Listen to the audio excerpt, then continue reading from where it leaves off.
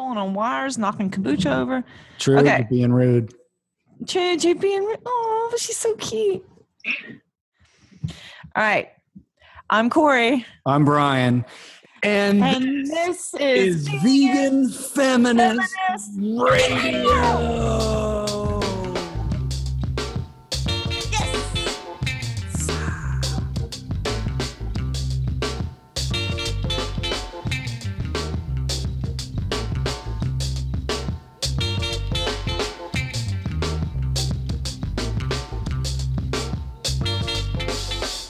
So on July 1st, that marked the third birthday of Vegan Feminist Network, and that is bad to the ass. All right. So we are launching, right now. So we're launching this podcast, kind of coincidentally on the third birthday.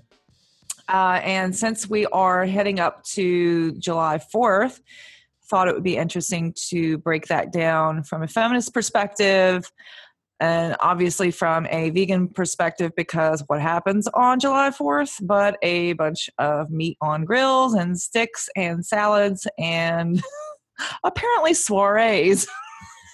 If you want to tell us, Brian, about your recent invitation. I totally will. I got an invitation to a pool party time, excellent July 3rd, patriotic grilled meats, and beer soiree. And we were just discussing what the hell a soiree is, but also finding that it's located within a certain CD from 1997, a Fleetwood Mac. One of the first CDs I ever owned. That CD changed my life. I played that CD until it broke and it would skip, and my brothers would yell at me, "Turn it off. It doesn't even work anymore." Hey, turn that record down! And these are just my favorite people in the world. It's such a cool crowd. But they've got a pool set up, and it's always a cool time going over to hang at this guy's house. And everybody has a great time. We all drink too much, and it's just awesome all the time. Which is a little bit like, why does it have to be the grilled meats? And it's like such a part of the consciousness of what July 4th means to people, of having barbecue and, meat and all of that disgusting, like destroyed, hacked up animal stuff, which is just so distasteful to me. And I'm like innately suspicious of July 4th and sort of national fantasy events like that anyway.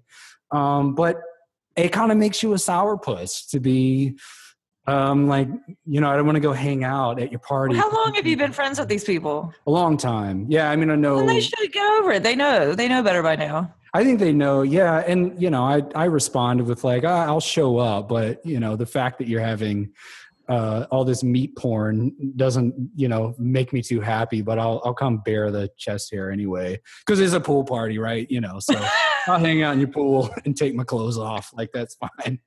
So anyway, to me, it makes you like constantly, at least for me, where I'm always just going to be this guy who's got like a problem with stuff. How long have you been vegan, Brian? I guess 5 or 6 years. Okay. Now. So that might be part of it. So I've been vegan for like 15 years, and after like the 10th year, you're over it. That's who you are. It's like having a nut allergy. Like, please don't put nuts in my food. Please don't put a corpse in my food. And you get over it, I think. Oh yeah. Like my wife is totally that way. And I want everybody to take veganism seriously and like, let me be their guide or something, but they just don't really. Either they're like defensive about it, or they just sort of, they're just going to kind of laugh it away. I think that there's probably two things going on there. The first one is that the animal rights movement and the vegan movement is so stereotyped, and rightly so, for being shitty as hell, about being racist and white centric and classist and for rich people and not caring about other movements. It's true. Most people in the vegan movement do not give a shit about other movements, which is why other leftist movements have completely washed their hands of it and just ostracize this. But the other part is that with the food, and people are like literally consuming this food, and it's really bound into your identity. And some of that stuff is like literally addictive, and it's so brainwashed into us since little kids that it's really, really difficult. Because it's not the same as with racism. As you know, when you're a little kid, your mom and dad don't say, okay, let's go do some racist stuff. Oh, isn't this heartwarming? And we'll all gather around the Christmas tree and do this. No, with meat, you do get that. You get that positive reinforcement, all that kind of family associations and stuff. And so really it becomes a psychological thing. Yeah. Not that no, definitely racism is as well. It's definitely a psychological thing as well. But there's not that societal enforcement that there is so much with consuming meat and all that kind of crap. Yeah, and I mean, it's difficult to make parallels there. I want to be careful with that. I mean, what I'm just saying is that we don't say, okay, let's go do some racist shit and then pat each other on the back. And this is a great Christmas event or 4th of July event. You know, it's a little bit different. Do you think that decolonization is that an appropriate term to use? What do you think about that? Doesn't like drop this like super major thing on me. Okay. Well, Dr. Breeze Harper talks about decolonization when it comes to food and non-vegan food consumption. And that is a totally different ballgame from where me as a white person would come from and my mom as a white person would come from, because speaking of 4th of July, we have always structurally been privileged by so-called independence in America. But for people of color, and I definitely would direct readers to check out SistaVegan.com and her books. Mm-hmm. For people of color who have been kind of forced they've been forced to eat these Western diets, which have created a lot of havoc on individual bodies, but also entire communities. And yeah, I would say it's definitely appropriate for some to say that's an act of decolonization when you move away from these very oppressive diets back towards traditional diets that were definitely plant-based. When it comes to white people, on the other hand, this is a mess of our own making. So I would be hesitant to appropriate that kind of language for white people. As for other animals, for non-human animals, it's definitely an act of colonization, which makes it super freaking ironic when we're talking about the 4th of July and we're all sitting around like freedom, woo, and this freedom was made possible for some by oppressing so many others. And we were talking about this the other day, but David Nybert's book, what is it called? Animal Oppression and Human Violence, talks about this issue as well. He said that it's a really interesting book, came out in 2013, where he makes this argument that so-called progress across different continents, these projects of oppression, these projects of colonization were generally done, if you get down to the base of it, in the name of animal oppression, in domestication, in like the United States. Many of the first explorers came over here looking for new markets for animal products, looking for new raw resources in animals, such as buffalo, such as beavers that were killed for fur. Mm-hmm. So, and even a lot of the early Spanish what's the word?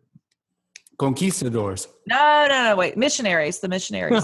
Okay. Even a lot of them, they were like cattle barons. So all of these things that we think about as just being human projects are actually pretty much grounded in animal oppression. So when we're talking about the great United States and our great freedom and independence and all that crap, we have to also consider not just the animals who are being abused and exploited and oppressed right now, but that entire legacy, that romanticized history of the United States is built on animal oppression. And also what David Nybert argues is not just animal oppression, because animal oppression is inherently bound to human oppression. So of course, the mass violence and genocide against Native Americans, the mass violence and genocide against enslaved Africans who were brought here, and women who were also kept as chattel until, God, not that long ago. Mm-hmm. So it is important to think about that with the 4th of July, this big ideological celebration, jerk off to the United States. But you have to think about not just those animals on the grill now, but past hundreds of years and how they've been suffering as well. Rant over. You touch on this a bit, but making decolonization into a metaphor really is a disservice to indigenous peoples who are looking for the reclamation of their land and reparations. And that's like a very serious physical thing, the matter of blown up stars. Like, we are trying to get that piece back. Please stop talking about your personal journey and whatever in these sort of decolonizing terms.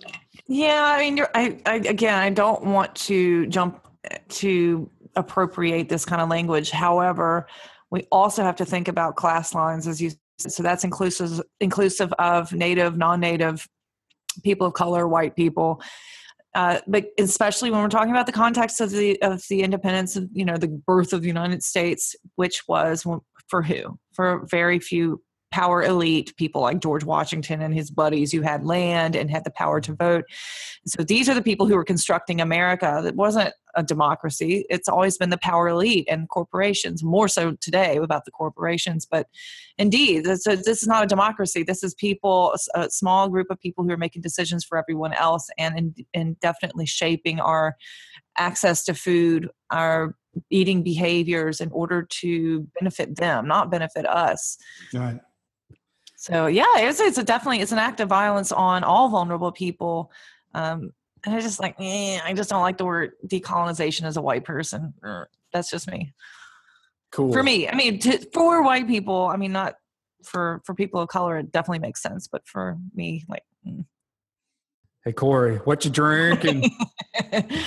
Tonight I'm drinking GT Synergy Organic Kombucha. Trilogy flavored. I got it at Trader Joe's. It was overpriced and it's almost gone. It was quite delicious. The end. Nice. What are you drinking? Well, I'll let you re-ask me that in a second. Okay. How many have you had? That's all that matters. Is this more of your really weirdly named beer that your friend made? Could be. It's like Robert Smith's Goth Tears London Midnight IPA. Yeah, this is the Trappist Rochefort, and it's the number 10, which means it's the high gravity stuff. You get Kronk for less. Can we talk about the Bailey's shit? Because this is the best thing about our friendship. Truth be told, most of my vegan friends are super uptight, and they have one beer, woo, I've had too much, right? It's all right, come on, get real. So that's why I like you. We can talk about being normal people who do normal things, like drink alcohol from time to time. and anyway, so you messaged me a month ago, and I don't know what it was, but you were you sent me the Bailey's thing, and I was like, wait, what?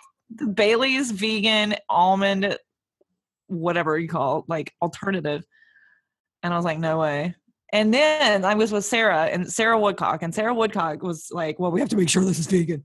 So she emails them, and they're like, well, we don't know. Well, she wasn't alone. They got swamped with so many emails about people for real, this is vegan because this is going to be awesome if it is. Then Bailey was just like, damn, we should get on top of this because this is an untapped market. Yeah. So it's going to be vegan, and I haven't gotten it yet. I think it just came out. It did. I've never had Bailey's in my life. So I've been vegan since I was 17, and I didn't start drinking till, believe it or not, till it was actually legal to drink. And my partner is Irish, and it's we can't have it. And I don't like whiskey, so you missed out on 7 years of good drinking, waiting until you were 18, I guess. No, 21. Oh, yeah. Okay. That's fine. I don't know how y'all do things in Virginia. Well, I was different because, I come from the South, right? So I come from definitely a drinking culture, and it wasn't a positive one. So I was smart about it. So I'll just wait till I didn't even drink in college. I didn't drink till I was in graduate school. It's very, looking back, it's what a geek. Yeah, seriously. Well, I don't know about that, but do you know how that story ends? Did we not? There's beeswax in it. What? I thought they said it was vegan. No, they didn't say it was vegan. They said they made some, I don't know what it was, but they were just like, it doesn't have cream in it or whatever. And it was non-dairy. But then it came out a couple of days later, I think, after all that stuff went down, and everybody went crazy. No, but Veg News posted about it. There's beeswax in it. But that's what Veg News posted, that there was beeswax, and that the owner of the company or whoever the product owner of that particular thing was like, "Oh, oops, we didn't mean to confuse anybody. It's not vegan. What? There's beeswax in it." Jade, that Bailey's isn't vegan after all. No, it's totally not. No, I didn't buy it, but I was excited about it. God damn it. Yeah, I know. But that's the thing where you're like, wait, like, why does it have to be in every damn thing? Like, that's such a, to me, I'm sure it does something. It's a sweetener or it holds some molecules together or whatever, but it's like. No, what happens, this is my capitalist critique. The reason why that trace ingredients bullshit happens is because these meat and animal industries have to make a buck off of every last scrap of everything. Otherwise, it won't be profitable. Of course, it's only profitable to begin with because of the subsidies from the United States government here in America. But what they do is they like coerce different companies to use these products in order to stay profitable. In fact, in Ireland, I just finished a paper on animal rights and veganism in Ireland, and I was doing research about the agricultural history there.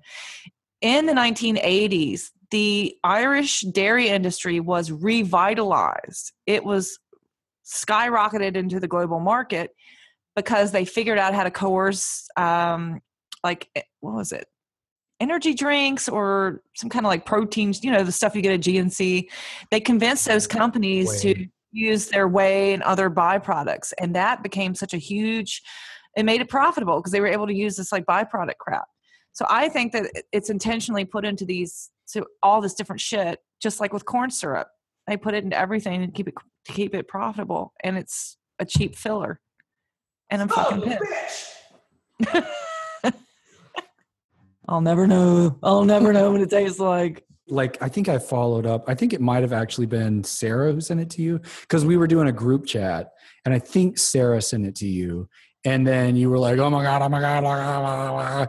And then I was like, that's pretty cool. And then it was a couple days later, I found the Veg News, and the guy's like, oops, we didn't mean for vegans to think it was actually vegan. And we're like, whatever. Yes, you did. Yeah. Totally did it. But so the idea, though, is that they're going to go and take the beeswax out. Who knows what they're going to put in? But you know what? People are really annoyed by honey and beeswax. They're like, oh, you can't even have that. I was like, it's not that I can't have it. I just won't. It's also exploitation work. But I think people are like, oh God, does veganism go all the way to that? Did our machines step on some bugs when we were harvesting your almonds? Oh, then it must not be vegan. Like, they're such pricks. I don't know. The one that I hate is, maybe you're different, but oh, you're eating French fries? Did you know this French fries were fried in the same oil as the dead animal was? That happens, and it's not the same. I'm also breathing air that your meaty lungs have just expelled. Like, I can't help it. I some of the places I know that for sure that it comes from like fries or like that, then yeah, but not all the time. I'm not a big, no, it's just the oil. I mean, it's like, I'm not purchasing the meat. I'm purchasing the vegetable product. I'm supporting the vegetable product. I don't give a fuck. And I actually worked in a Hardee's. I worked in a Hardee's restaurant, and we were explicitly told never to mix the oil because the meat, it's so nasty and rancid, ruins the oil faster. And so we had to keep them separate anyway. And so ever since I've worked in restaurants, I've just never worried about it. Yes, some probably, but like, that's not, it's like, I eat spiders in my sleep. It's not a matter of this accidental byproduct shit. I'm talking about my political support for something versus my not, boycotting something else. Right, exactly. I mean, so that's when I always bring it up. Like, what does that have to do with social justice? What does that have to do with animal liberation? What does that have to do with abolitionism or whatever? Like, all of those. Do you like Colleen Patrick Gaudreau? Do you ever listen to her stuff? I don't listen to it. She talks about, well, I'll tell you this then. I don't know if that's conscious or not, but she talks about purity and like veganism being like some pursuit of purity. And her thing is like, yeah, it doesn't have anything to do with purity.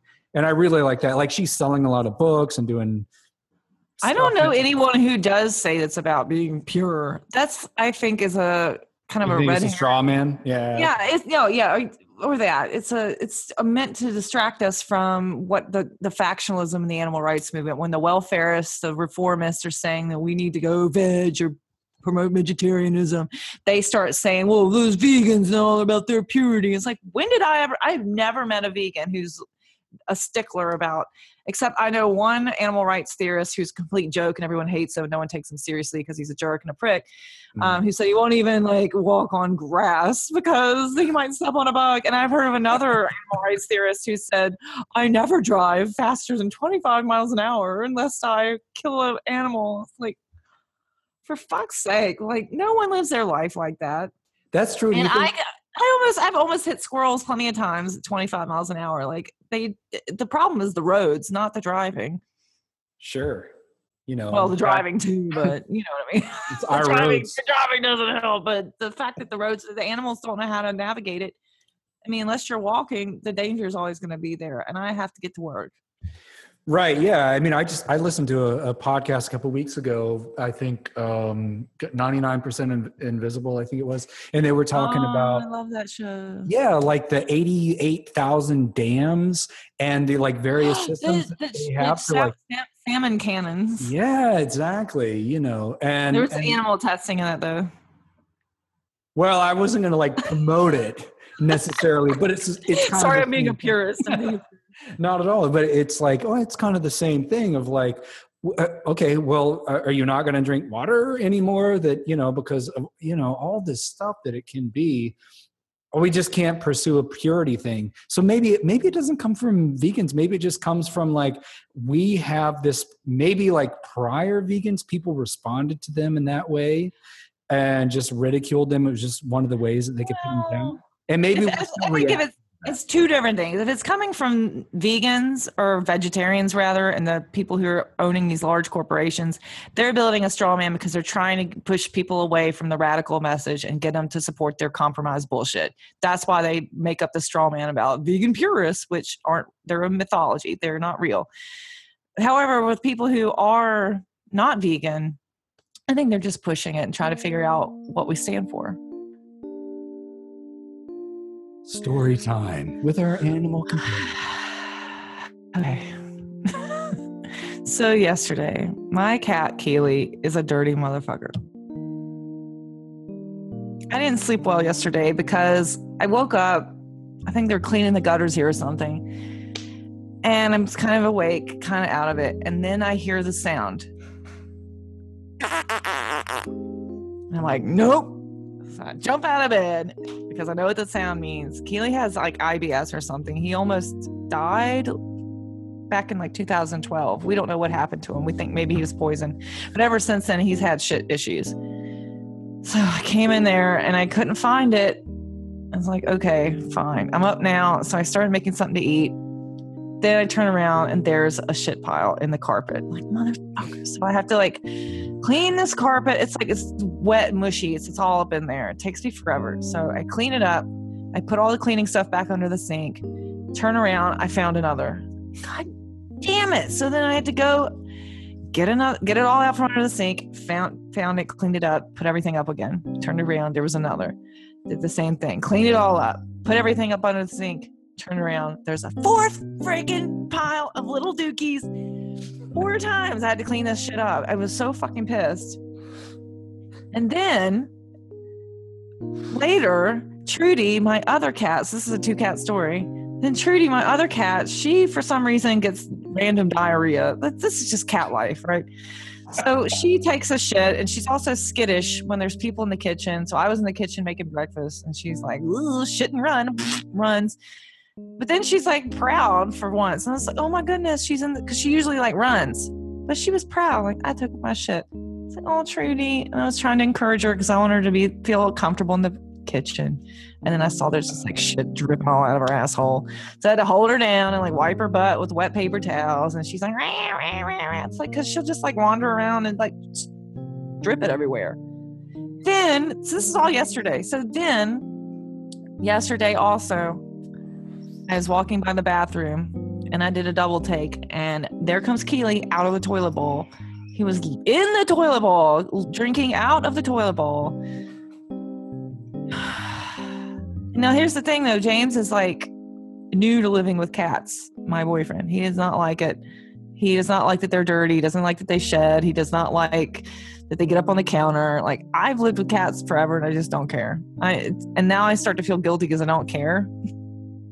But then I tell him, like I have to admit, like, the cats are shitting on the floor. Keely's like crawling out of the toilet like a sewer rat. That's the end of my story. And a fine story it was. And that's the end of the podcast. You have anything to say for yourself? Bicycle, don't even tricycle. See you next time!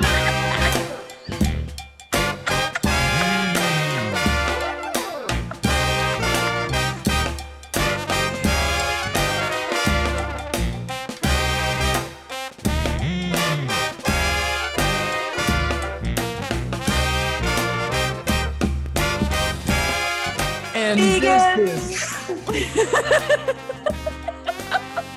Yeah, okay, one more time. We got to put the end this is. I know, I fucked up. All right. 1, 2, 3. And this is Vegan Feminist Radio. That's just going to have to work. For now, if we have to redo it later, we'll redo it later. I'm over it. I'll do the best I can with that shit.